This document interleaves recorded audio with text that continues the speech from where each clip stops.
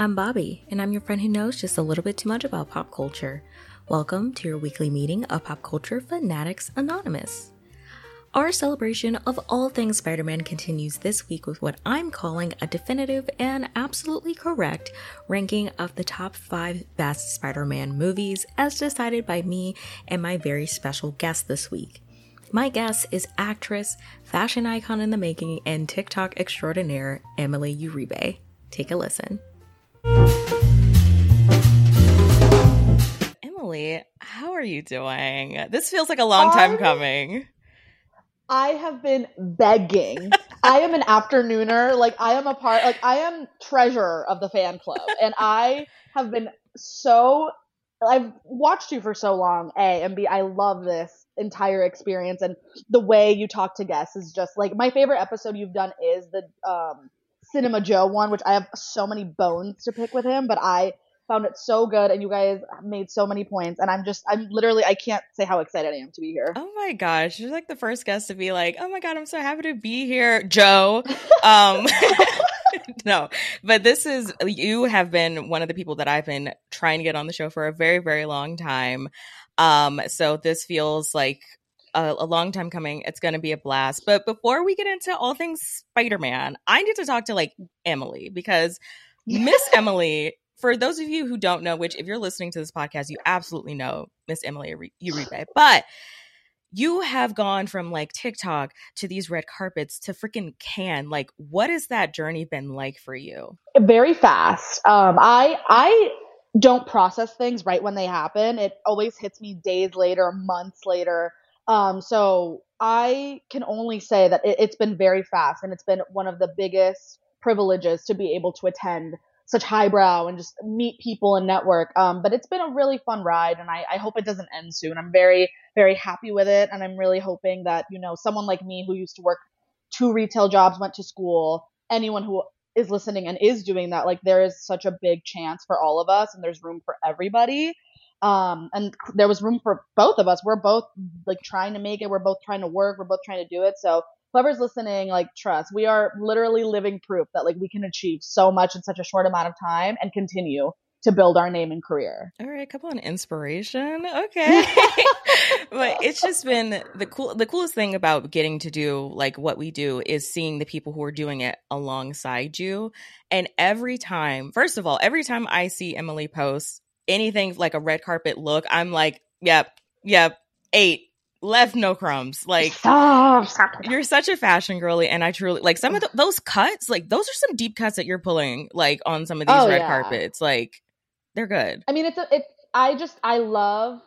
I think one of my biggest things with red carpet style is I don't ever want to look like I'm going to prom, because I've been to prom. I've done the prom dress. I want to make sure that I'm coming in a totally different vibe. And B, it's just about having fun. Mm-hmm. I think it's so much more fun to curate a look than have it presented to you on the mannequin. Why not put the creative spin on it and make it your own? But I love clothes, which also Spider-Man has a big, Mary Jane and Gwen Stacy specifically. I can't wait to get into that, but their style and the way they were, stylized from page to screen is so interesting. So I'm really excited to chat about that. Fashion is major in these movies. It really is. And even for the Spider-Man red carpets, Zendaya, I still think about the pink dress that she wore for the Homecoming premiere. Oh yeah, with the hair, it was so beautiful. She just has such a pulse on A, dressing on theme, and B, she knows exactly how, she's always wearing the clothes they're never wearing her. When she's walking in an outfit, it's Zendaya. It's not Louis Vuitton. It's not Valentino. It's literally Zendaya. It is Zendaya. It is a second skin. Oh, okay. Absolutely. Well, we're gonna we're gonna get to that. But speaking of just Marvel, you are a Marvel girly, down, you are a fan. Oh yes. Where did that love for you begin? What are some of those core memories for you? Oh my gosh. When I was younger, in 2008, Iron Man 1 came out, and I hadn't really been a fan of the Incredible Hulk. But 2007 and 2008 were big because Transformers and Iron Man came out in those very cognitive years. And I remember my dad picked me up from school. We went to our local theater in Salinas, which is where I'm from, is Maya Cinemas, and it's a small chain. They only have a couple in California. But he took me there. We watched Iron Man, and I will never forget the look on his face when he saw Tony make that suit and come out of the cave. He was blown away.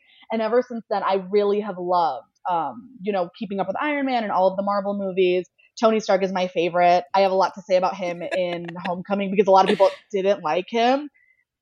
What's wrong with a father figure? What's wrong with a mentor? What's wrong with someone having someone to look up to? And I just have so much to say, but Iron Man 1 is probably and still is my favorite ever Marvel memory movie. Even like the Eternals premiere, that's honestly one of my favorite projects ever. But that Iron Man 1 was my first ever memory, which is crazy to say because we're talking about Spider-Man, but I don't remember having a super big Spider-Man, influence. Like my dad wasn't really into it. It was something I grew up to like. I didn't like it when I was growing up. I agree. I think I will say like Spider-Man was one of the first Marvel adjacent projects that I watched, but you definitely do grow into it. Like all of a sudden you've seen all the Spider-Man movies and you're like, yeah, how did that happen? Like when? No, how? I agree. It's a franchise and it's so big in pop culture, but I never grew up being like, oh, Spider-Man, oh, Spider-Man. Like that just wasn't me. But I did enjoy, getting into the cartoon aspect of it. Those were always on. Like, yeah. I think I grew up watching more of the Spider-Man animation than I did the live action. I agree. I will say, like, exposing myself, I'm a DC animation girly down.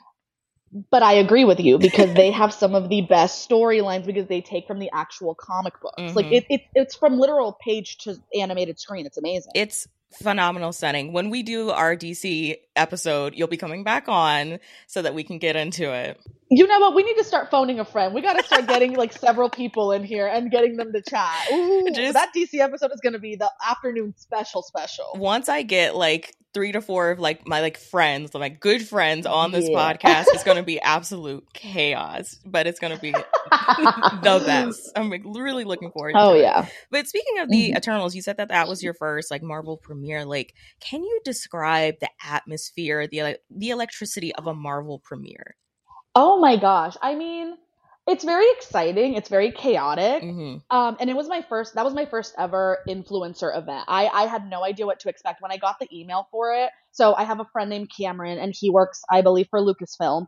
And he texted me saying like, hey, what's your email? Like, what's your business email? And I didn't really have one at the time because I didn't have anybody representing me. I was just doing it on my own. And I was like, oh, it's this. Why? And then he texted me like, we have a magical surprise for you. And I was like, oh my, isn't that crazy? Oh, and I was so excited. And then I got the email, like, I think an hour later. And I was like, whoa, this is crazy. Like the lead up from getting the email, nothing will compare, obviously, to getting something from the Mouse House. It's just like, say what you want about them. They are just like, it's magical. Event planning. Yeah, it's magical. It's what you grew up with. It's Disney. Very chaotic, very fun.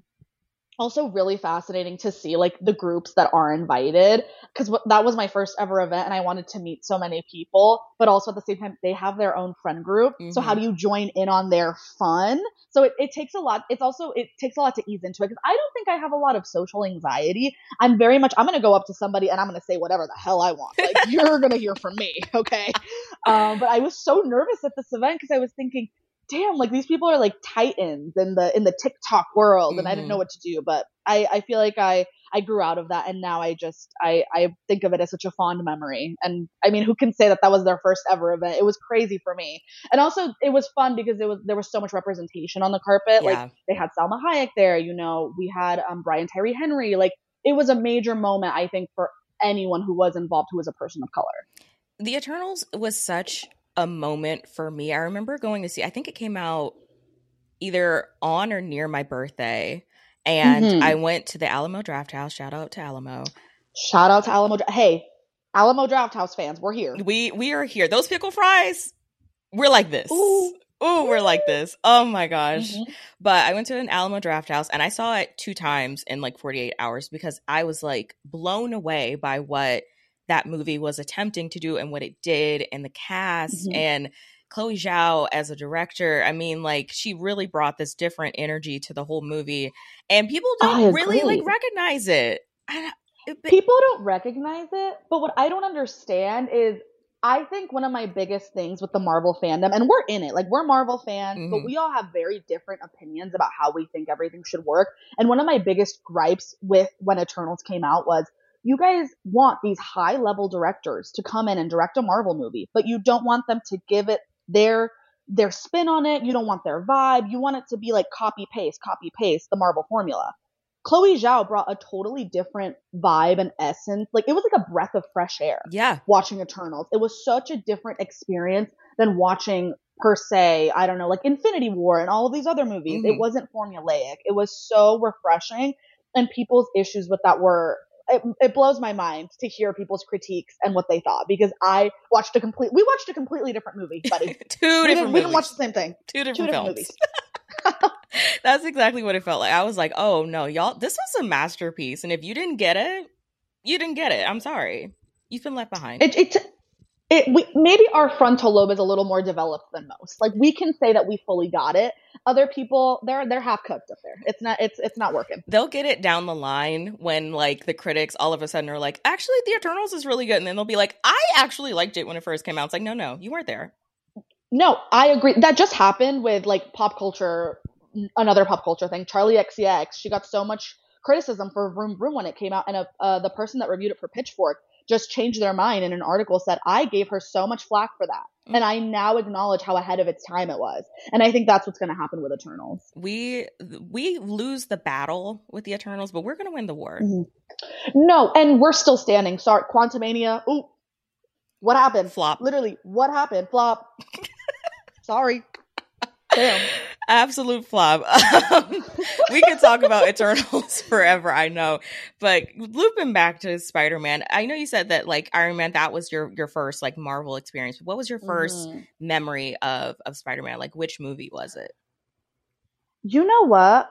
I think it probably was Spider-Man 2. That one is really ingrained in my mind. Because, I don't know. I grew up not really having cable, but I had channels like FX randomly, and like Telemundo would play the movies in Spanish. So one of the first memories I have is Telemundo playing Spider-Man 2 in Spanish. And it was when I was learning more English, because my first language was Spanish. So I remember being like, okay, cool. And then as time went on, FX started playing the Amazing Spider-Man movies, which was cool. So I watched those. But I think my first core memory was watching Spider-Man 2 on Telemundo. And then a bigger memory that I remember was 2012 when Amazing Spider-Man came out with Andrew Garfield. Gotcha. Okay. That's an interesting journey, because I feel like most people like have like, oh, I went to the theater, I really wanted to see it, that type of thing. Yeah. No, I had a younger brother growing up, and he wasn't even into Spider-Man really. He's into the Tom Holland Spider-Man movies, but he literally, I asked him the other day, because right after you texted me about this, I asked him, what do you remember about Spider-Man that we watched? And he was like, honestly, nothing. Like, I love the Tom Holland ones, and I can't even tell you the other ones. Yeah, that's real. That's really real. Yeah, I mean, real and honest. Real and honest. That's Tom Holland's impact. So, without further ado, let's go ahead and get into these rankings. So Emily and I are going to give our top 5. These are our favorites. If you don't agree, you can take it up with, I don't know, a journal, a diary, a therapist, your mom. Like, it's... No, literally. This is for us. You know what I mean? It's for us. It's for the girls. It's for the afternooners. And if you have a different opinion, like, by all means, tattoo it on your body. I really don't care. Hey, it's Kaylee Cuoco for Priceline. Ready to go to your happy place for a happy price? Well, why didn't you say so? Just download the Priceline app right now and save up to 60% on hotels. So whether it's Cousin Kevin's Kazoo Concert in Kansas City, go Kevin, or Becky's Bachelorette Bash in Bermuda, you never have to miss a trip ever again. So download the Priceline app today. Your savings are waiting. Go to your happy place for a happy price. Go to your happy price, Priceline. Let's get into it. Let's get into it. So would you like to go first? What's your number 5 favorite Spider-Man movie? My gosh. Number 5 is Spider-Man 1. Okay. 2002. I think when that came out, it was a really big step for the superhero movie world. And I think it introduced the iconic characters, which are Mary Jane and Tobey Maguire, Spider-Man, Peter Parker. It just was so, every time I rewatch that movie, and I based a lot of my top 5 on rewatchability, and Spider-Man 1 is the one that I don't watch often, but if I'm, bored at home, I will look it up for free. I'm not renting it, first of all. I am looking it up for free. That's what I'm going to do. Same with all of the rest of them. Period. Unless it's on a streaming service. But I rewatch it and I think, you know what? This is really fun. I think I can see how much fun the cast was having as well, which is really exciting. Because Tobey Maguire, while he is not my favorite Spider-Man, his physicality in the role, he seemed very comfortable in the suit. I like his suit. I like the suit design. Him and Tom Holland's suits are probably, honestly, my favorite. Yeah. I really enjoy. And I make sure to check all my opinions on social media. I'm not backtracking. You can call me a hypocrite, but I'm going to check. I'm going to make sure I call myself that too. No, because those weirdos, they would just be like, but she tweeted about this. And it's like, oh my God, get off my page, you freaks. Like, I don't care. But yeah, Spider-Man 1 is my number 5. And Sam Raimi, I think he's very talented. I really want to give him his flowers and tell him, you really did something with this franchise. And I don't think it was, you didn't do what you did with it with Multiverse, but you did something really cool with the Spider-Man trilogy. Yeah. But I want to hear about your number 5. My number 5, I'm on the opposite end of the spectrum, and mine is Spider-Man 3. Wait. Oh, wow. Yeah. It's Spider-Man 3. I wanted to put it higher. I promise you I did. Whoa. I wanted to put it higher because here's the thing. For me, camp value goes a long way. Like Spider-Man 3, I rewatched it for the first time in years in a hotel room. And that is like a weird space. Like it's a liminal space of watching something in a hotel room, like on vacation. You're slightly delirious. Like nothing is really. You're tired. You're tired. Nothing is making sense. And I watched that movie and I was like, this is camp, actually. Wow. And I will say that the casting of Brock and Toby, they look like they're cousins. They do. It was actually really fantastic casting. Yeah, Topher Grace. Wait, wow. You're the first person I've ever heard give that movie its flowers. Like, for real. Thank you. Transparently, that's my number 10. Okay, that's fair. That's fair, though.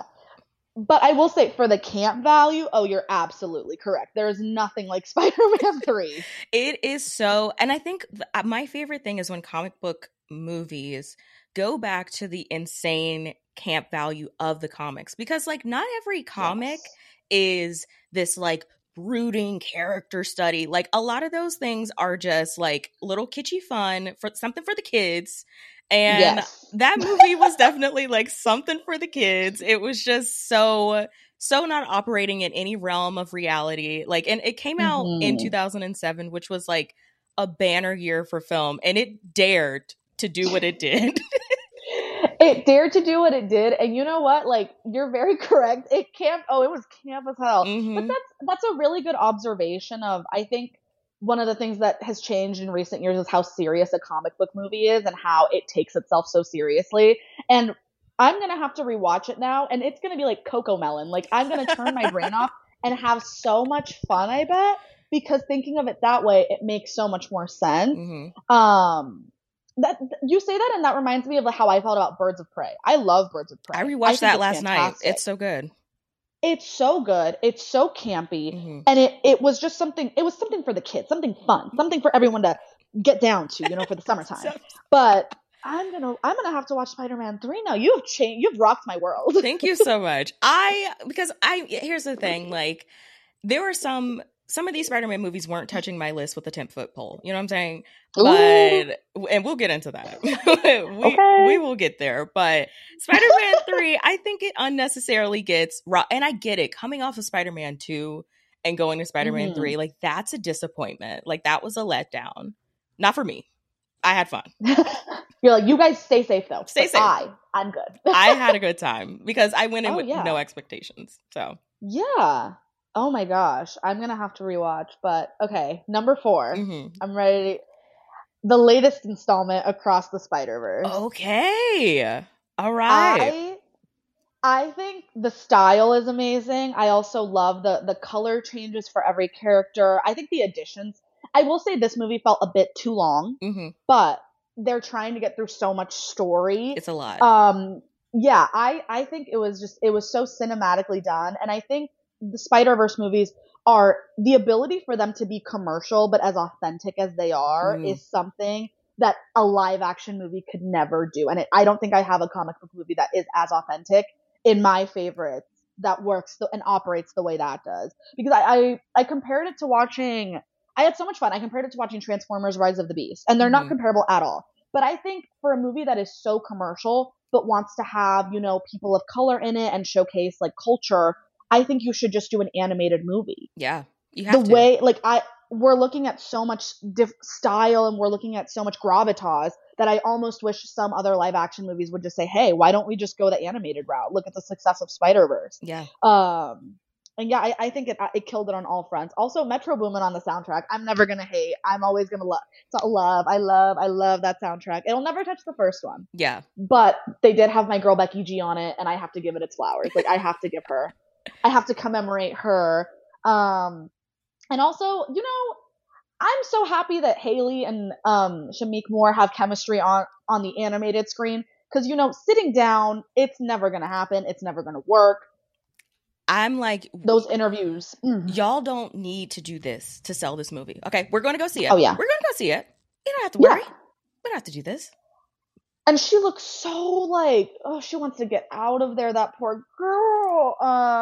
It was hard to watch. And the multiple attempts, I was like, all right, baby, we got it. We got it, love.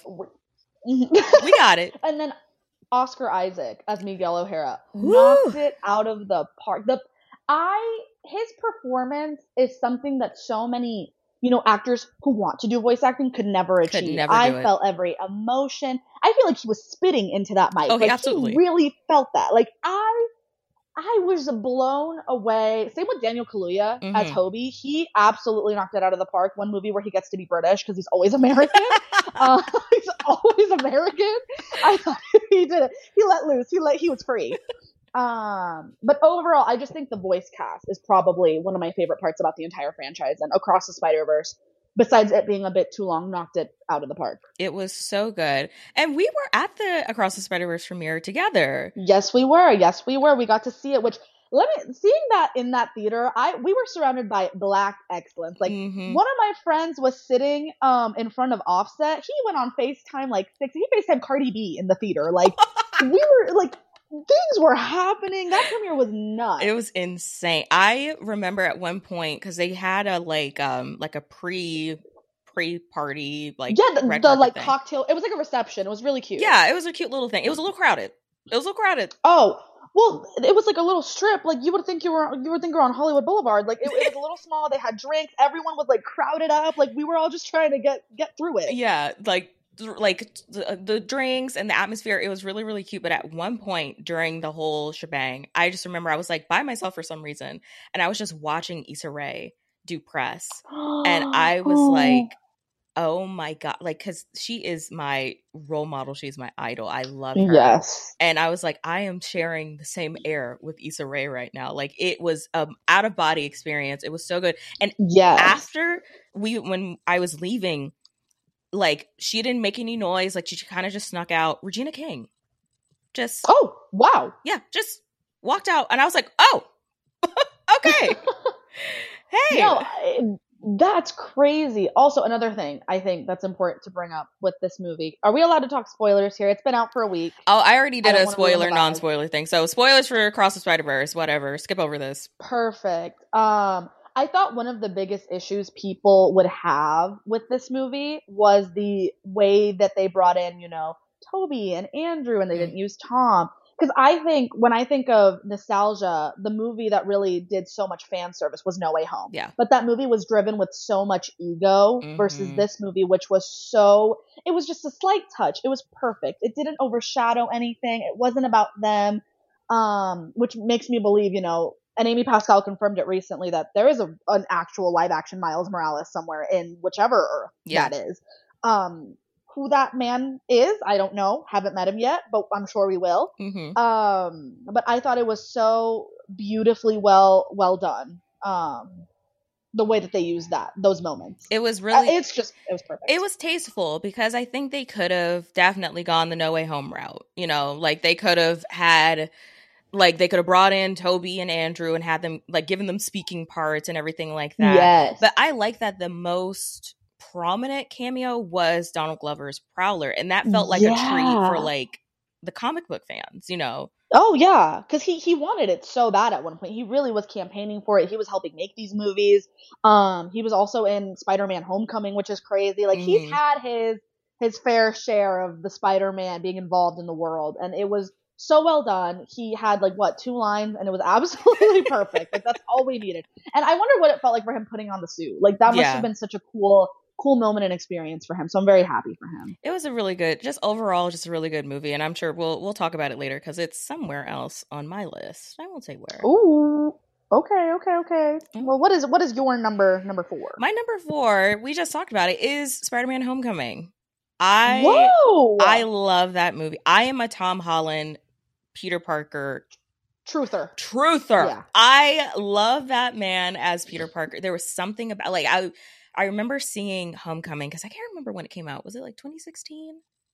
That is, I have it right here. Spider-Man: Homecoming came out 2017. 2017. Oh my gosh. Thank you so much for preparing more for my show than I have. Oh, I literally. Oh my God. I have like every movie with the cast. Like I came. Okay. You are the perfect guest. I'm so sorry to everyone else who has been a guest on the afternoon special, but Emily came with notes, so I don't know what to do. But 2017, I was 18, I think my first year in college, and I just remember being in the theater and being like, oh, that's my Spider-Man. Like, that's my boy. That's my Spider-Man. And also, I'm a sucker for a John Hughes coming of age 80s flick, and that is what this movie is more than anything else. Absolutely. Like, it's a John Hughes film. If John Hughes made a Spider-Man film, and that's going to go a long way with me. Oh, absolutely. And the cast for that movie also, Michael Keaton as Vulture is inspired casting. It was absolutely perfect. Everyone held their own. Also, I was looking at because I have the cast written down, and Garcelle, the housewife, was Liz Allen's mom. Yeah. I had to go back and watch a scene. I was like, Garcelle, what are you doing here? Like, this is amazing. Any movie that employs a housewife is a friend of mine. Like, I don't care which one it is. They're a friend of mine.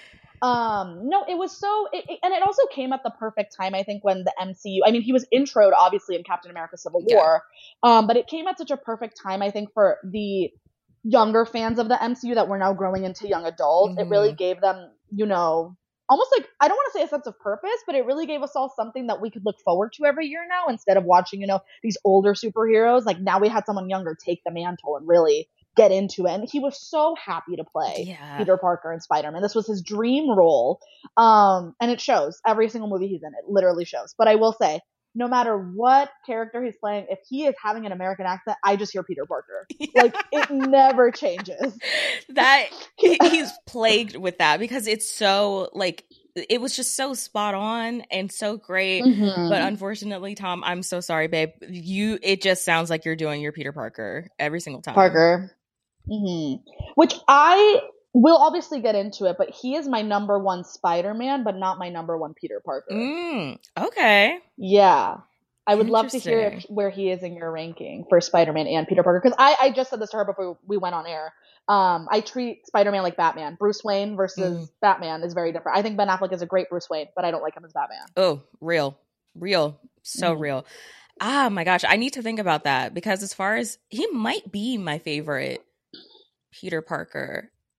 We'll see. After we do this ranking, we'll discuss. By the time we get there, I'll probably have my answer.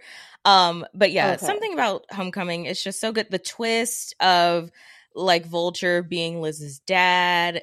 Gagged and gooped in that theater. Like, you could have never told me that I would be so gagged, but I was. I think I saw that movie with my ex, and I remember we were seated and we both just turned to look at each other like, oh shit, shit just got real. I was like, oh my gosh, like, of course this would happen to Peter. He finally musters up the courage to talk to a girl, and that girl just happens to be, her dad happens to be his arch nemesis. Great. Oh yeah. No, and then John Watts' entire trilogy, I think the movies have the same spirit, track by track. Like, they all follow a very significant pattern, which I heard he just dropped Fantastic Four. What a shame. I would have loved to see a Fantastic Four directed by John Watts. We'll never get to see it ever in our lives. But he has such a true stylistic pattern, and I think he really understood Peter Parker versus Spider-Man, and everything was just so perfect. It came at such a perfect time. So I agree with that ranking. I love that. Thank you. I love that. Thank you. So moving into like, these are now the heavy hitters. We're getting into the top 3. Yeah. And this is a big deal. So Yeah. what is your number 3? Number 3 is Spider-Man 2. Okay. I think when that movie came out, and as I've rewatched it, that is my third most rewatched Spider-Man 2 across any platform. Like I don't log everything on Letterboxd, but I'm sure that I have seen that movie more than 15 times. It's absolutely, I think that's almost a perfect movie in terms of superhero and blockbuster styled movies. Also, I just love seeing Kirsten Dunst. Like, I'm a Kirsten Dunst truther. I will always love her. And it was just so perfect. I don't have any issues with it. It came out in 2004, which is amazing. And I also love Alfred Molina, Doc Ock. I think he's probably my favorite. Damn, I can't say that because I might change my mind. One of my favorite Spider-Man villains. And they really treated him with such respect. Also at a time where I don't think Latino actors were getting a lot of roles. To see Alfredo Molina do that and be such a great character, and then to see him come back in No Way Home, it really signified a great deal for me. But yeah, I love Spider-Man 2. Also, Willem Dafoe, whatever movie he's in, I'm seated. I really don't care. Like, even if it's a small part. Oh, there are no small parts, only small actors, and Willem Dafoe is no small actor. Small actor, no ma'am. Which I do want to say, my favorite thing about the Spider-Man decade-long thing as a whole is the most consistent characters are always Flash Thompson and Betty Brant. You have Joe Manganiello and Elizabeth Banks as Flash and Betty. And then you have Bryce Dallas Howard as Gwen Stacy. Like, it's just so fantastic. I love it. I love it. I love it. I love it. But I would love to hear your thoughts on Spider-Man 2. I do love Spider-Man 2. I will say it's not on my list. Just because I don't find myself, and maybe it's because for so long I just didn't have access to it legally. I never went to pick it back up, but I really did appreciate it. And like, as far as history goes, like if I was giving my like what are the best and most important Spider-Man movies, it probably is number 1 and number 2, because it set the foundation for what we understand comic book movies to be. Like, it is the formula. It is the standard, you know. Oh, yes, absolutely. But I just don't find myself going back to rewatch it all that often.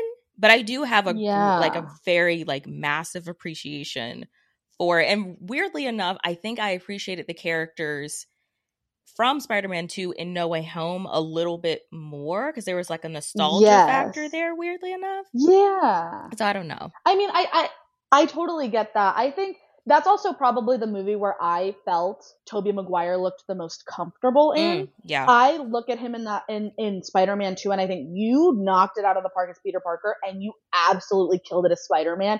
His physicality and the way he was able to move in that suit at that point in time was just fantastic. The action scenes were great. Also, I think visual effects in that movie really helped set a standard. Yeah, I rewatched them, and I think that the first Spider-Man movies almost have a little bit better effects than the Amazing Spider-Man movies, especially Amazing Spider-Man 2, in my opinion. So I really appreciate what they've done and set and the foundation. It's true. It's true. It's just a phenomenal film, and I think the fact that it's held up, you know, next year it'll be 20 years. Like, that's we are we are old ladies. We are old ladies. Oh my god. But it's okay, because I am a 25-year-old teenager. I stand by that. No, we're teens. At the end of the day, like, it's true. Like, am I going to tune into The Summer I Turned Pretty as a 23-year-old? Absolutely. Like, I'm a teenager. Yeah, we're just girls. Just teenage girls. We're just girls. Just a girl in the world. It, you know, it's a great film. It's a great film. And I will say my number 2 can be, like, it's a joint thing with Spider-Man 2. So you could put Spider-Man 2 in my number 2 slot. Okay. Like, it's interchangeable to me. I'm doing that to save my butt from people being like, you didn't put Spider-Man 2 on your list. Da, da, da, da. Like, I have to say that, or else people will get annoying. Put the pitchforks down, everyone. Lower it. undo that tweet. Delete it. Don't save the draft. Undo the tweet right now, please. Oh my gosh. Okay. So my number 3 is Into the Spider-Verse. Whoa, okay. Mhm. Ooh, do tell. Into the Spider-Verse, I did not see it in a theater. I remember seeing it. My college was playing it. Like they did, they used to do these things like Film at the 50, where they would play movies on the big stadium Titantron thing, and we would be able to like sit on the field and watch it. It was really That's so cool. I went to an SEC like football school, so like everything centered around like the stadium, stuff like that. So it was a bit like they would not let students touch that field for anything. So it was a big deal to go and like watch a movie. That's so cool. But that was the first time that I had seen the movie, and like that is not an ideal environment to watch a movie. There are people talking, like you don't really get the full effect of the surround sound. Like you're laying on grass. It's just not a ideal environment. But I still was just like, oh my gosh, like this movie changed my brain chemistry. Like it's a feat. Like I'm an animation girly. Like it's just something that I'm really passionate about. And I remember seeing that movie for the first time and being like, this is changing actively the industry. Like there's pre Into the Spider-Verse and then there's post Into the Spider-Verse as far as animation goes. And we still are seeing like, it's almost become a shorthand for a whole style. Like people will watch new movies and be like, oh, that's just like Into the Spider-Verse. Like it changed things. Like yes, it's a absolutely really great movie. Even story wise, it's really phenomenal. I think some of the beats of Across the Spider-Verse I think worked a little bit better for me, but you don't get the greatness of Across the Spider-Verse without Into the Spider-Verse and the foundation that it set. Wow, I love that. The memory that you have of watching that, like while it wasn't the ideal environment, that is such a fun way, like to see a brand new movie for your brain. I think that is so engaging. I agree with you. You're gonna Into the Spider-Verse is on my list. I saw that movie also with my ex because he's a big Spider-Man fan. Like that's probably where I really gained a lot more appreciation, I think, as the years went on for it. But that movie is fantastic. It changed the world of animation. I think it changed a lot for Sony personally. Like they got an Oscar out of it. They literally got Best Animated Feature. And I think should it have been in the, not just animated section? I actually do. I think it should have been treated as a normal, picture because it changed a lot for diversity. It changed a lot for just comic book movies as a whole. And I think now comic book movies they feel more comfortable to take risks because that movie literally paid off. And it's a movie, I feel like it was a movie that people were going to see regardless. It's Spider-Man. You're not going to miss a Spider-Man movie. But I also don't think people believed in it the way that it ended up performing. It changed like box office numbers for so many things. And that is true. A lot of people do see the animation style and now attribute it to Into the Spider-Verse. But I mean, that's what happens when you're great. Like that's what happens when you set a standard. That's Sorry, impact. Guys. That's impact. That is like, impact. Not many can say the same. Sorry, not many can say the same. Not many can say. And it's funny that you mentioned that like it like no one really like believed in it because it's returning Spider-Man to his roots of animation, of like a physical drawing. And you'd think that Spider-Man would do a lot better in that medium. But for so long we had all these live action Spider-Man and you were just like, oh no, like, well, I want to see him, like the thwips and I want to see like all this realism. And then when they bring you back to the roots of the character, you're like, oh no, wait. Yeah, this is the intended kind of format of this character. Like he thrives in animation. No, absolutely. And again, going back to how I feel about Across the Spider-Verse, it was such an authentic story that I think its success in it being able to be so commercial is it because it all goes back to how they wrote it, how they wrote Miles. They really took inspiration, I think, from the comic books. And I'm really excited to hopefully one day see a live action Miles Morales. I don't know if it'll be the same level of, I guess, excellence as Into the Spider-Verse. They really knocked it out of the park, and I don't want to see that fall for them. I really want them to continue. I do too, and it'll be tough. I always have gripes when people are like, "Oh, let's take an animated thing and make it live action to like legitimize it." Yeah. I've never been a really big fan of that, because the inverse rarely happens, where you take something live action and make it animated to make it better. Yes. So I am like, oh, we'll see. I don't know. I'll be seated. I'll check it out, but absolutely. I don't know. We can't say we might feel the same, but we'll be there. We'll be there. We'll talk about it as girls. We will be there. Will we be happy? I don't know. I don't know about that, but I know a lot of things, but I don't know about that. My number 2 is Spider-Man No Way Home. The event of the century, saved the box office besides Top Gun Maverick, which I actually really enjoyed. Like, no shade here. I actually really liked that movie. Oh no, this is a safe space for Top Gun Maverick. Yeah. Like, safe space. I'm always going to enjoy that movie. Oh, well, damn, speaking of planes, my goodness. I live near there. Tom Cruise. He's in Rome right now for the Mission Impossible world premiere. So there we are. But what Spider-Man No Way Home did to fan culture as a whole, it revolutionized how I think fans rallied around a movie so much. And I think that is probably the movie that legitimized Tom Holland as Peter Parker. I will say it sucks that it took Andrew Garfield and Tobey Maguire to get into it, because again, I think a lot, and I told you about this yesterday, I think a lot of the animosity that comes at Tom Holland for playing Peter Parker comes from those fans that loved Tobey and then loved Andrew. Tom Holland is the most legitimate Spider-Man because he's a kid. The stakes in those movies are so damn real. I feel like I'm right there with him. I'm about to go fight a big battle. And also just the way that the movie played out, Aunt May dying was one of the worst things that ever happened to me, and I wasn't even there. That was one of the worst days of my life. Everyone in that theater was in tears. I was like, oh no, they're not gonna kill Aunt May, and then boom. Oh yeah, and the way the movie was promoted, because in my opinion, I don't think it was really promoted. I think the leaks helped it so much, because everyone was like, they're gonna bring this person, and there's gonna be cameos, there's gonna be this.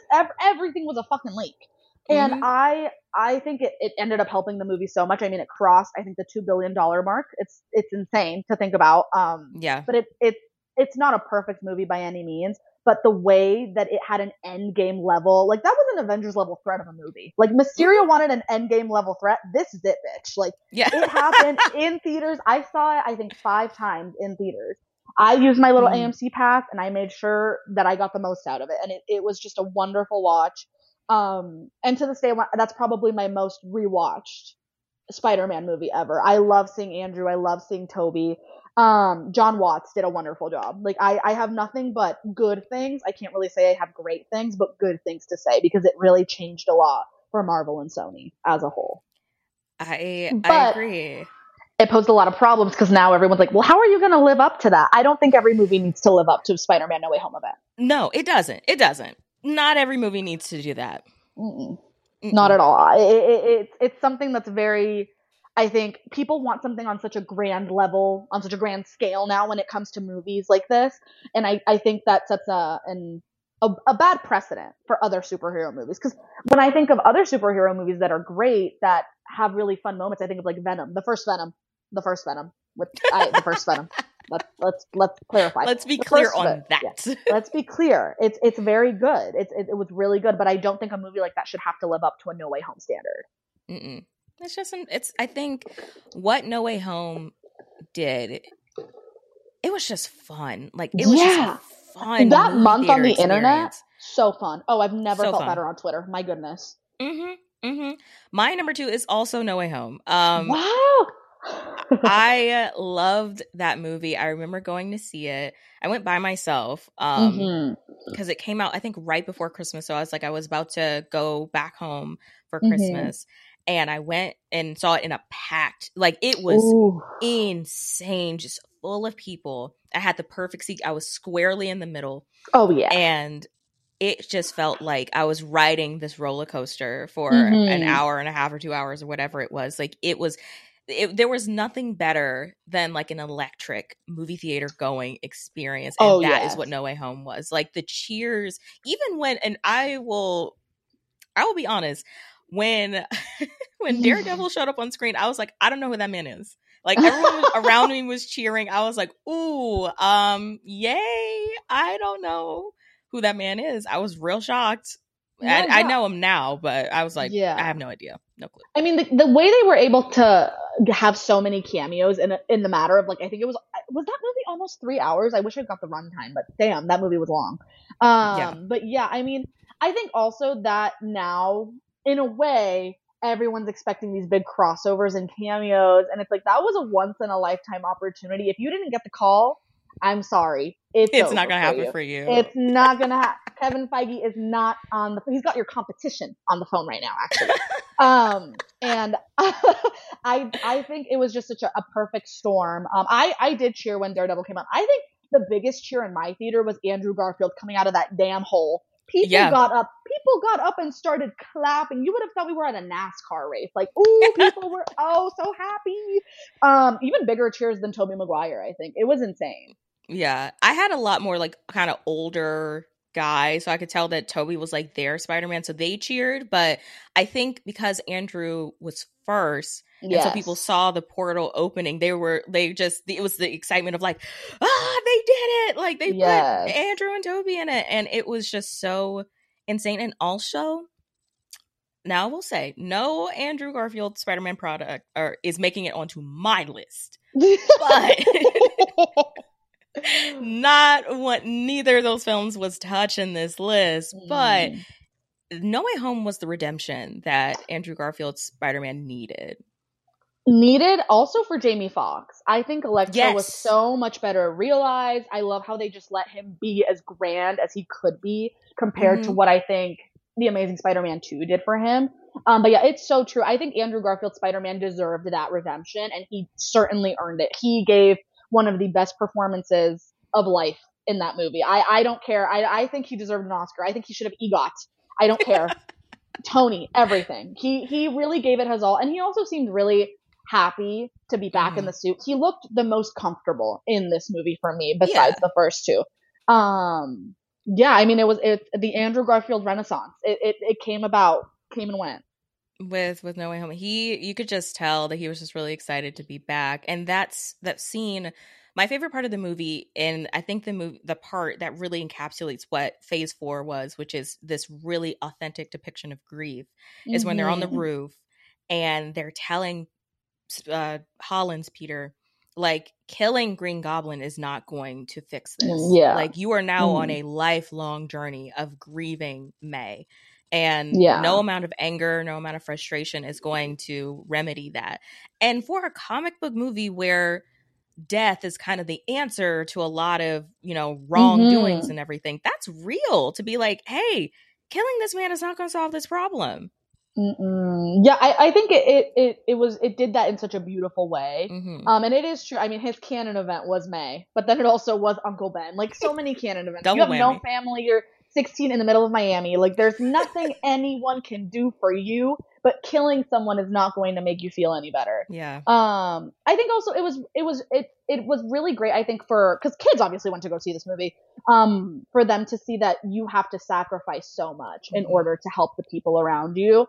And sacrifice is a big point into the Spider-Verse movies, and also Spider-Man, Homecoming, Far From Home, No Way Home. So grief and sacrifice. It was wonderful to see that Peter realized, like, you can't have it all. Yeah, you can't have it. You can't have your cake and eat it too. And not if you get two cakes. There can't be two cakes, Miles. Oh, no. Oh, I know. Oh, that was such a good metaphor. They really knocked it out of the fucking park. They really ate with that. But No Way Home, I mean, like, I agree. The redemption of Jamie Foxx's character Electro 2, because in Amazing Spider-Man 2, first of all, making him blue, and then that hateful wig.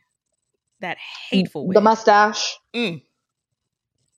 You can't make a beautiful man. I'm sorry. Like, there was no way to nerd out Jamie Foxx. Like, I thought it was an SNL skit. Like, it just didn't look right. It didn't look right. It did not look right. Which, when they just let him have, like, he was muscly and he was gold and shiny, like, it was perfect. It was everything I would have wanted out of the Amazing Spider-Man movies. So yeah, good for Jamie Foxx, good for Andrew Garfield. great for Tom Holland. I'm happy people like you even more now because damn, the hate train is crazy. It Like is. y'all gotta stop. Yeah, he's up on that man. And first of all, it does stem because he is dating Zendaya, which like I'd be jealous too, but at the same time, if I'm dating Zendaya, I won at the end of the day. Oh yeah, you have the people's princess. Like she's literally the people's princess, and she also, speaking of Zendaya, MJ, wonderful performance. I Yeah. feel like a lot of people disregard a lot in her catalog because they think she's just a blockbuster girl, and no, that's not true. She really can give a meaningful performance in a superhero movie, and I think a lot of actresses actually struggle with that. I think it's hard for them to acknowledge that these things, while they're not real, it's a fantastical experience. She really honed it in. I mean, he's dating her. Props to him. Like, you got game. I don't care if it took a movie to fall in love. You got mad game if you are dating Zendaya. And the storm on Twitter, on social media, on whatever it was, where people were swearing up and down, "Oh, PR couple, PR couple, PR couple." Look now. No, literally. Which do you not feel foolish? No, do you not feel foolish? And I think one of my favorite parts about their relationship, not to be parasocial, I don't fucking know these people. Like, I don't know them. I'm just observing. I think one of the biggest gripes I have against the Amazing Spider-Man movies is Emma Stone and Andrew Garfield's relationship completely overshadowed the movie. It was something and it's amazing. Like, I bet they had a great time together. Like, props to them for surviving that media storm, because it's a lot. Like, it must be a lot to deal with. But their relationship, and when they broke up, if anything ever happened, it completely overshadowed the movie. Tom and Zendaya keep it so private for their peace. Like, they really just want to keep their peace and protection. Their relationship was rumored, and everyone knew it was true, but it never overshadowed the movies. It was an absolute perfect storm for this whole franchise. When they dropped that, like that film camera pic in the mirror, lives for change. I was like, oh, that's how you do it. That's how you do it. And I'm still holding her to that damn dump that she said she was going to post. She said she was going to post a photo dump of her time with the Spider-Man No Way Home people. Where is it? We never got it. Does Moon have it? Does your Daryl, your assistant, have it? I need it. I literally need that dump. You know who's absolutely seen it? Timothy Chalamet. What about the rest of us? Up and down. He swiped through that camera roll up and down. Give it to the people. Give it to the rest of us. Zendaya, I know you're an afternooner. I know you're listening, girl. Her and her dog Noon are literally seated. They're gonna be seated. Trust. Right now. Now. It's never too late, girl. You can hand it over. You can hand it over. Okay, so now this is a big moment. Your number one pick. What is it? Into the Spider-Verse. Okay.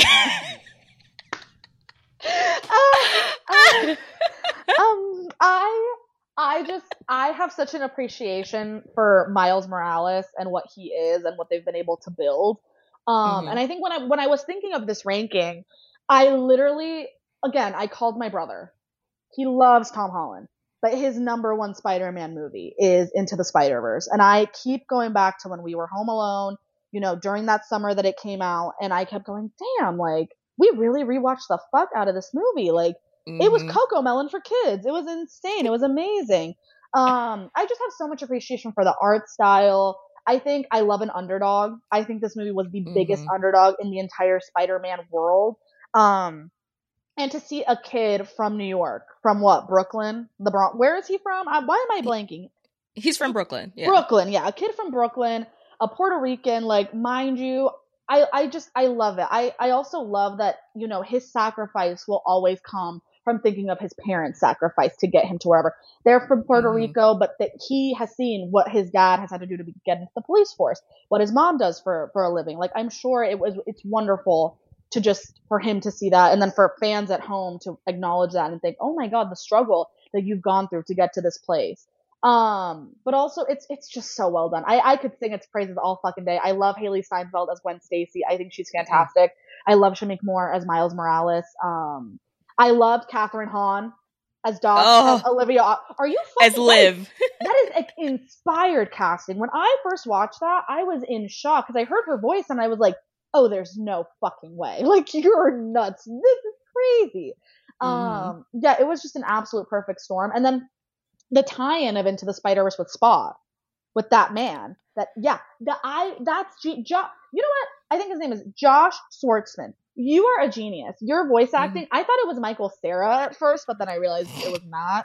I was like, why did they high pitch your voice? And then I was like, wait, it's not you. Oh my God. But yeah, it's just fantastic. I have nothing really bad to say about it. That is a perfect animated and in general, just perfect superhero movie. It is. I mean, like we talked about it a little while ago, but it just truly is.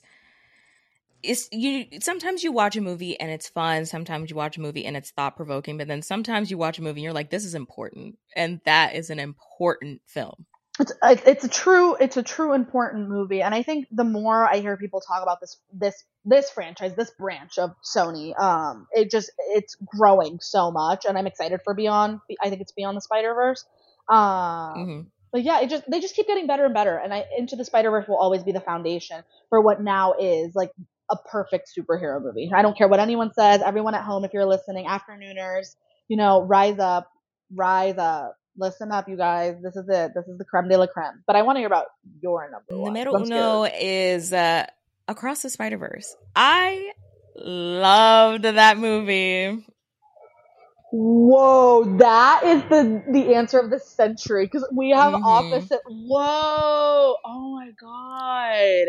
Dude, so getting to go to the premiere was cool, but then I knew, I was like, it's probably the adrenaline of the premiere and the celebrity of it all. I want to see it again in a regular like format with the general public. Just see what everyone else is feeling. And again, I still loved it. I loved it even more. Other than like the whole like audio mixing situation that happened. Oh yeah, they reset the new one, right? Yeah, I think they theaters? did. Wow. But I still was just in awe. I think it is a lot of movie. Like it's a lot of movie. But once I got towards the end, I was sitting on the edge of my seat and I was just like, I don't want this to end. Like I want to know what happens. Like I just had this like really great experience, and I think the animation style, I mean, for Spider-Punk alone as a character, it is nuts to look at. It's just this feast for the eyes. All of the things that you said about Across the Spider-Verse, I absolutely agree with.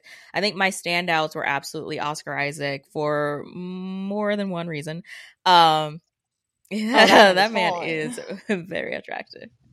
He could bite me. Like, sorry. I offer myself up as tribute. Apparently someone was just like, well, he's not actually like a real vampire. Oop, don't care. Don't care. The lore is there and I don't need anything else.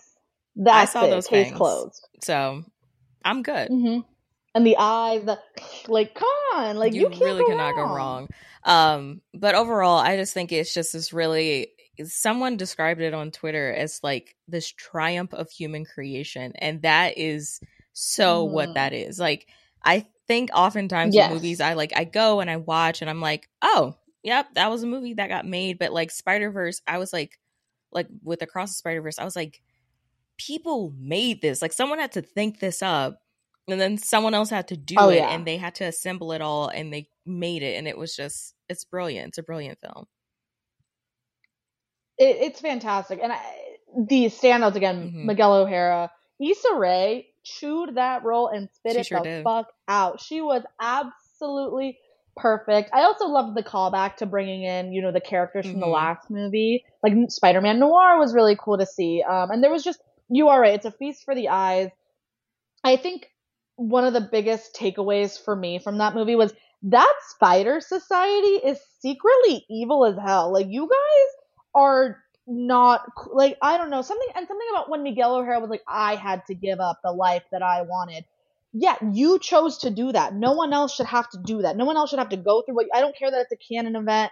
Same with Gwen Stacy's dad. He's not captain anymore, so he's not gonna die. Are you gonna do anything about that? Like, what? Like, he stopped his own canon event from happening. So it's interesting, and also to see Spider-Woman stand behind him and go check that he made it home. Like, I hope she listens to her, because when one of my favorite lines was when Gwen Stacy was like, oh, but in my gut, and she said, listen to your head. don't listen to your gut. And that told me everything I needed to know. Oh, you people are evil. A sinister society. Sinister. Like, they pissed me off. But yeah, it's one of the best movies I think of the year, if not. And I think that will end up in the feature film category, but hopefully. we'll see. I mean, it's such a big hurdle with animation and the Academy, just because they're like, oh yeah, it's good, but it's animated, and it's just like, no, it's just good. No. Yeah, sometimes it's like, so when you looked at Beauty and the Beast, it was good and it was animated, or was it just good? Exactly. Call them out. Let's really think about, Toy Story, was it good, or was it like, tell me Let's run it back. Oscar. Oscar. Oscar, tell me the truth. Clear. No, I love that ranking. I love that Spider-Verse is clearly our favorites. Like we just know. We speak real, because I was getting nervous because I was like, does she not have Into the Spider-Verse on her list? You were like, oh, okay, brave. I really thought, I'm not gonna lie to you, I thought Amazing Spider-Man was about to be number one. Whoa. I thought about, I had 2 rankings when I was making it, and I kept going back and forth with the Amazing Spider-Man, and I just kept going, for all the problems it had, it's not worth putting it very high. There's so much they missed out on. There's so much they could have done. And I think also, like, Andrew Garfield being Spider-Man, it didn't have anything to do with it, but it just sucks that he never got his due. He never got that 3rd movie. And who knows if that 3rd movie would have been the greatest Spider-Man movie ever. But yes, I don't know. Whenever I hear people disregard the Spider-Verse trilogy that is now happening, I just think, but you love nostalgia so much. Why don't you like what Spider-Man originally once was, which was an animated character? Why don't we like that? Let's really go back and think about it. What's not clicking? Like, no, it's crazy. It's insane. So now that we've established who our top picks are, what are the Spider-Man movies that were not making it on these lists? Number 6, Spider-Man: Homecoming. I love that movie, but it's a bit it's a bit more teenager, and I feel like I need to rewatch to get back into that groove. Number 7, Spider-Man: Far From Home. Every movie that tries to go to Britain flops. Cars 3 flop. Like, why'd you go to Britain? Why'd you go to the UK? I don't get it. Number 8, number 9, and number 10 are Amazing Spider-Man 1, Amazing Spider-Man 2, and Spider-Man 3. I feel bad for Andrew Garfield because he got the shortest end of the stick, and on top of being traumatized while filming that Gwen Stacy scene, like, oh my God, you suffered. You suffered more twice. than Jesus. He suffered like, twice. Dare I say? Yeah, like box office and watching double that happen. Homicide. Ooh, I double homicide. Like, ooh. I have seen all those movies. Obviously, I enjoy them. I just don't think they creme, which I'm going to rewatch Spider-Man 3, and I'm going to rearrange my ranking maybe, because I really want to go back to that campy, fun movie watching experience. But I just think these last 5 don't touch something like the Spider-Verse. They don't touch No Way Home on scale. They don't touch the first 2 Spider-Man movies. But what are the ones that didn't, in order? What is I think your lo-fi? And really, the order is interchangeable. Far From Home, I thought about it because I was like, maybe I kind of like the thing with, like MJ and Peter kind of starting to get together, the whole like Black Dahlia necklace thing. Yeah. But Mysterio pissed me off so bad. And I just like, I don't know. I just was not feeling it. Like, I just wasn't feeling it. I get it. I think what Jake Gyllenhaal was trying to go for wasn't conveyed very well, and I feel like he was trying to go for that campy villain aspect, but I just couldn't take it seriously. Like, everything he did, and it was comical, like I certainly laughed, but I don't think the point was for the audience to giggle. Yeah, he was in a completely different movie than everyone else. Oh, absolutely. Like, you look at the way that Tom Holland's Peter Parker was like, so, like, he knew what a threat this was. And then you also look at Mysterio, who was treating this as like a joke. And it's hilarious, obviously, but I don't think it was meant to be hilarious. But, to each his own. Yeah. Good for you guys. Yeah, to each his own. If you guys like it at home, like, by all means, enjoy it, watch it, buy it. Why don't you go buy the music? Why don't you stream her music? Because I won't. I will not. I think I saw it once in the theater, and I was like, that was enough. That's enough. Just one time. I agree. The Andrew Garfield. Here's the thing. Andrew Garfield said, my third movie is No Way Home, and I'm going to treat it as such. Yes. Those first two, I saw the first one because I was like, okay, Spider-Man, like I'm in it. Andrew Garfield, hot. I can do this. And there was just something about how he played Peter in the first one that I was like, this doesn't feel like Peter Parker. I agree. Even though he's my number one Peter Parker, I thought he did such a good job. He reminded me of comic book Peter, which I really like. So I think that's why I ranked him number one. But Tom Holland on all fronts is Spider-Man. It's just who he is. It's just who he is. And like Andrew tried. He did the best that he could with what he had. That's not his fault. But that was not gonna make it on my list. No. I'm not gonna make it on my list. I'm so sorry. I don't even think I ever picked up The Amazing Spider-Man 2. I don't think I have ever touched it. And you don't need to. Like, there's nothing to really rewatch. There's nothing to do. They also, I think one of my biggest issues with, I believe it's Spider-Man, The Amazing Spider-Man 2, is we introduced, first of all, you have Dane DeHaan, who actually did a great job as Harry Osborn. I thought he was very believable. I loved his role. I thought he was just fantastic. And then you also had, like, Zoe Deutsch was in that movie. Did you know that? And they cut her footage. She got to watch her cut Spider-Man footage on Jimmy Fallon. It was insane. Oh. And then you have Shailene Woodley, who was supposed to be Mary Jane of The Amazing Spider-Man 2. She shot in 2013 for months, cut completely out of the movie. Like, it was crazy. Felicity Jones also introduced as Black Cat. I just thought was such a missed opportunity. And obviously they were planning to do Spider-Man 3. It never happened.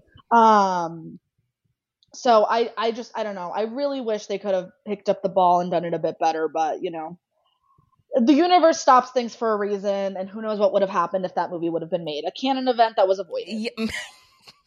All of us watching that movie would have been a canon event. Watching. It just didn't give what I needed it to give, and that's okay. That's okay. We can't all slay. We can't slay every day. No, and I think Andrew Garfield, you slay in so many other. You were given so much that some things just aren't going to roll. Some things just aren't going to happen. They're just not going to happen. But like everything you needed to know about his Spider-Man and Peter Parker, you can get it in No Way Home. Yes, absolutely. His 15 minutes of fame there, perfect. So yeah, those movies not making it on my list at all. Sorry to that man. But speaking of so you said you separate Spider-Man from Peter Parker. I do. I have to. So we know you're number one, which is Andrew Garfield. Yeah. What does the rest of that list look like for you? And who are your favorite? How will you rank the Spider-Men? I think when I rank Spider-Man in the suit, I think how comfortable they look. The suit is a really big part of it, and again, I really love Tobey Maguire's suit, and I also really like Tom Holland's suit. So I think of just physicality. I think of how they look in the suit, because sometimes on screen I don't think the suits always translate very well. Like, I think a lot of people really enjoyed. A lot of people had issues with Tom Holland's suit because they were like, spider suit. Like, Iron Man designed that. Who gives a fuck? It looks good. Like, sometimes it looked bad. That CG didn't always work, but my Peter Parkers are my number one, Andrew Garfield, number two, Tom Holland, number three, Tobey Maguire. Spider-Man, Tom Holland, Tobey Maguire, and Andrew Garfield. I don't think Andrew Garfield ever really looked comfortable playing Spider-Man. Yeah. He was most comfortable as Peter Parker. And then I look at Tobey Maguire and I'm like, just because of Spider-Man fucking 2, that you looked so good, you were so comfortable. But then you have a fucking gymnast, Tom Holland. Like, he literally can do anything. Of course I'm going to rank him number one because he moves like a literal spider. He's everywhere. Everyone has a gimmick these days. Like, it's perfect. It's amazing. That's his gimmick. That is his gimmick. But Peter Parker, it goes back to the comics. I mean, I love a teenager. I think basing him off of, 80s characters for Tom Holland worked so well for him. Like, especially Michael J. Fox, Ferris Bueller's Day Off. Like, I see what they were going for, and it translates so well. Yeah, and that's just the effectiveness of the character. I think My ranking is about the same. Other than I would put Tom Holland as number one in both, honestly. Okay. I think I appreciate Tobey Maguire, to be the first one to put on the suit in live action. That's tough because there is no standard. You are creating the standard. That's difficult. But just seeing how the standard was improved upon, I appreciate, I respect, but I just think Tom Holland, he's just that guy for me. I appreciate it. Sometimes you're just that guy, and thank God for Tom Holland. Like, I don't care. I'm gonna sing his praises. Woo, woo, Tom Holland. So we know that you are an actrice, but who is your favorite Spider-Man character? And follow-up question: who would you want to play? Like any Spider-Verse character, animated, live action. Like, what is a dream Spider-Man role for you? Oh my God. My favorite Spider-Man character of all time is probably Gwen Stacy. I feel like every iteration of her, whether it's Bryce Dallas Howard, Emma Stone, Haley Steinfeld, whoever they end up bringing in next to play, the live action version, there's a lot of conversations about that. I think, I don't know. I feel like she was just so fun. I loved the way they dressed her. She's a very preppy girl. She's about her business. She's about her education. She has a clear plan for her future. But who I'd like to play, you know what? I'm going to be so honest. I'm not excited for Sydney Sweeney and Dakota Johnson's Spider-Man movie, personally. Like, I'm going to be so honest. I think it's great that they're giving, very talented women, a shot at this world. But I don't know. I think Jessica Drew is someone who I'd really like to play, or I'm just gonna go classic, Mary Jane. What young girl didn't want to be Mary Jane dating Spider-Man? Like, you don't think of the consequences when you're little. You just think of, oh my God, I would be dating Spider-Man. I would love to do that. But yeah, I'm not too excited for that one. But Jessica Drew is another character that I really like. Jessica Drew I think that's a good look. That's a good look. I could definitely see you as a Gwen Stacy. Like, I could definitely see that. I love her. I could see that for you. Give me the blonde wig. Blonde wig. I'll do it. I'll do anything. I'll do anything. But no, yeah, Gwen Stacy, she's just so perfect. Whoever they cast for that is going to be, because Haley Steinfeld has thrown her hat in the ring. Everyone wants the fan cast Hunter Schafer. Ooh. So we'll see where they go. Some people have thrown in Sabrina Carpenter's name. I don't know. A lot of people were wondering, what character Sydney Sweeney was, and I'm like, there's no way. I do not see her as Gwen Stacy at all. I don't really know what to make of this movie. I'm not gonna lie to you, because there were random photos of them on shooting in New York, and we saw it, and people have that issue with Venom, and I'm like, what was that damn Jared Leto movie, Morbius?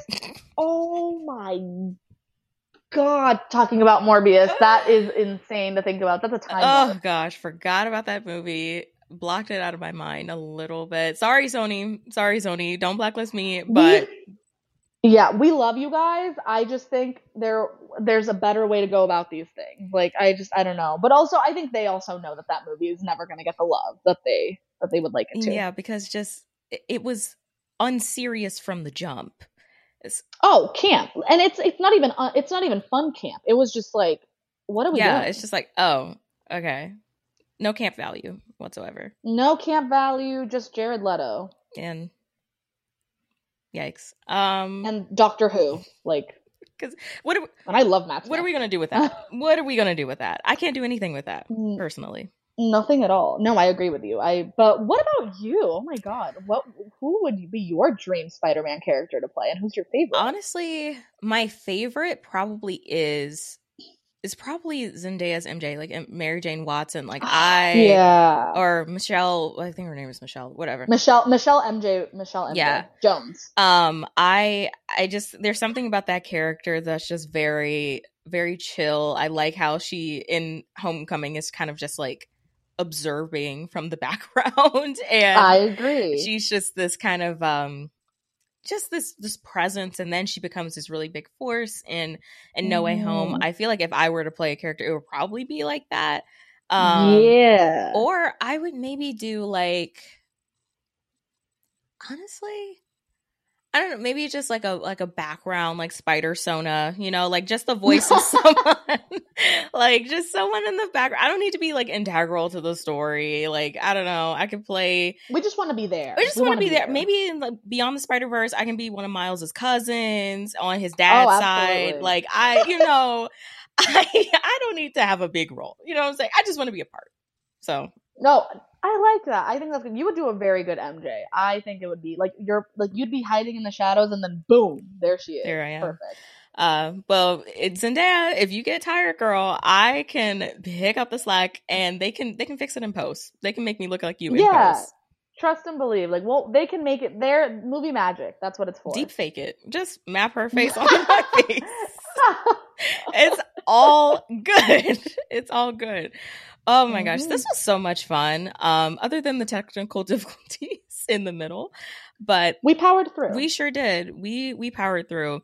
So my last question to you, not very Spider-Man related, but you just always are, you have your finger on the pulse. Like when it comes to pop culture, you are in the know. So I need to know, like, what are you watching right now? What are you listening to? What are you excited for the summer? You know, we've had a lot of great releases. What's on Emily's list? Emily's list right now, most excited for Barbie. I don't think you are, if not more excited than I am. This is the movie of the century. Yeah. Like literally, hold on. I have my literal Barbie tote bag. Like, real. It's right there. No, I think that movie's going to change a lot. Just in terms of movie making. I think Greta's attention to detail is absolutely fantastic. The promotion has been the AD video. That's insane. That's real. That's marketing. That's promotion. 7 minutes of 7 minutes in heaven. That's what it was. Oh, literally. And then also just the attention to detail to how kids play with Barbies, I think is really fantastic. I feel if anyone else would have directed a Barbie movie, it would not look like that. And I know there's supposed to be some iteration of Polly Pocket with Lily Collins as Polly somewhere in the world, and you just have very big shoes to fill. I used to chew on your shoes. And get ready, because you're gonna have to step up to the plate and battle it out with Miss Barb. Yeah. And then what I'm watching right now, I just finished watching Based on a True Story on Peacock, which is actually very excellent. I love Kaylee Cuoco. I love Liana Liberato. And it's a really good show. I had a lot of fun watching it. It's a fast watch. All the episodes are on Peacock. I've also been watching, I finished Citadel on Prime with Richard Madden and Priyanka. Okay. I've realized I don't like action TV series. I just love action movies. Because people were complaining about Extraction and Extraction 2. Chris Hemsworth, I'm on your team. Like, I'm sorry. I'm always going to be on your side. I think you are the action Ken of our dreams. But yeah, I finished watching that. And then the Kardashians on Hulu. I'm always going to watch the Kardashians. I grew up with watching them. Real Housewives of New Jersey I'm watching. Vanderpump Rules drama. I'm all caught up. Like those, just insane. That world is insane. Like Andy Cohen, I don't know what you have at Bravo, but you have insane people running your service.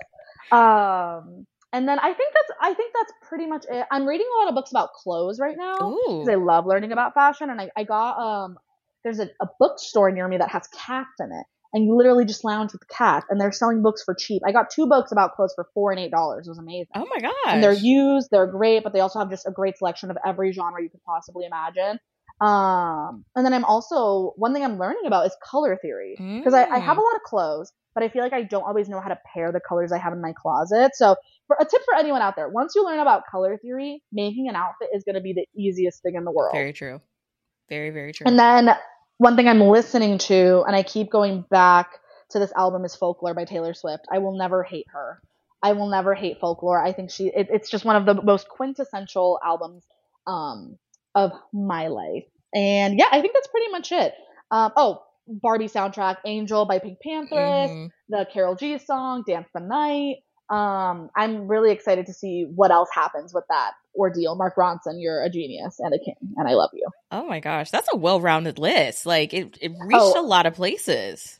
Oh yeah, I'm always even if I'm only watching like one episode of something and come back to it, I just want to make sure I at least know what's going on. And then everything on Twitter, like I get so sucked in by Twitter because everyone's talking about something. Mm-hmm. Like Mutual's talking about music. I'm like, oh, let me learn about this. Like you posted about the Warner Brothers documentary, and I literally went to go watch it that night. It was perfect. So I do recommend that documentary. If nothing else, watching the first episode, if you want to understand like Hollywood history, watching that first episode gives you so much. Learning about how they created the star system that was so exploitative and bad for actors, and just being able to draw it to now, and like what are the similarities, how people like hated Jack Warner, they wanted that man gone.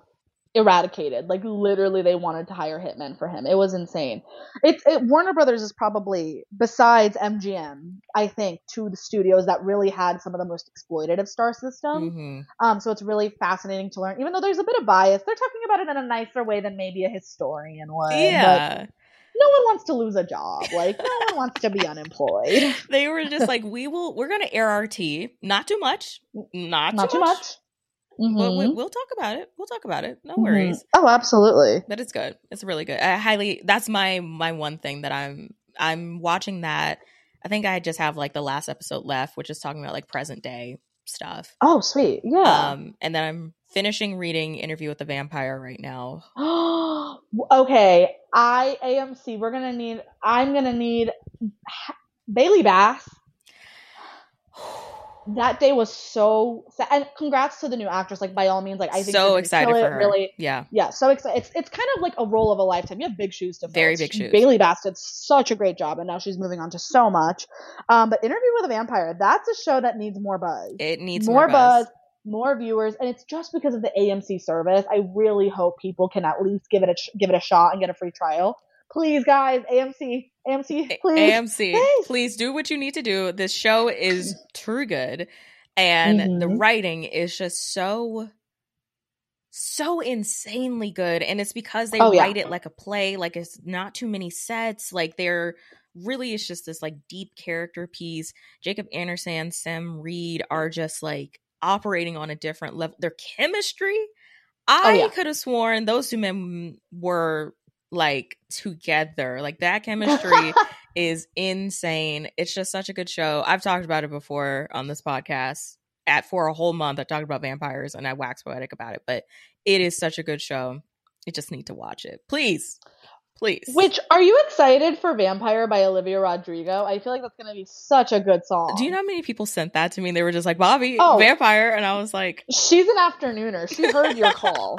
Like the bat signal. She was just like, okay, I'm having a little bit of a comeback. Like, what is the song? What's the vibe that I need to have? Vampire. And I was like, Olivia, that's perfect. She called me. Oh, absolutely. I already knew about it. Like, she called me. She checks up on you. Trust. Like that's my sister. We check up on each other. But no. But this was so much fun. Emily, where can the people find you on the internet and beyond? The people can find me. My username for everything is Emily Uribe. It's just spelled differently on every platform. On Twitter, it's Emily Uribe with 1 U, 1 E. On Instagram, it's Emily Uribe with 2 E's at the end. On TikTok, it's Emily Uribe with 2 U's for my last name. So as long as you look up Emily Uribe, something will pop up. There's not many of us that will be there. But yeah, that's where you can find me. And I post, again, skits. I talk about movies sometimes. As you heard in the beginning, I think I'm planning my Barbie content and trying to figure out what's going to be best, but always learning and loving from Miss Bobby herself. Your videos are, I have to praise you, your videos are really fucking good. Oh my God, stop have captured the art of your intro is so iconic. Like it's perfection. You like your friend who knows just a little bit too much about pop culture. Yeah, she sure does. Like watch this space right now. Watch it. But yeah, and that's where you can find me and check me out, see if you like it or not. If not, that's totally cool. We're living life over here. No, I think if someone is listening to me, they absolutely know who you are. And I think just like I would be shocked if someone was like, oh, I've discovered Emily from this episode. But if you have, I think this was an amazing enough episode that go check out Emily and all the stuff that she's doing. Thank you. Whatever glamorous red carpet you're on next interview. First of all, I have to ask, and this can make it in or not, but I have to ask, what was it like interviewing Martin Scorsese? I just need to know myself. That can be this can be on the table on air.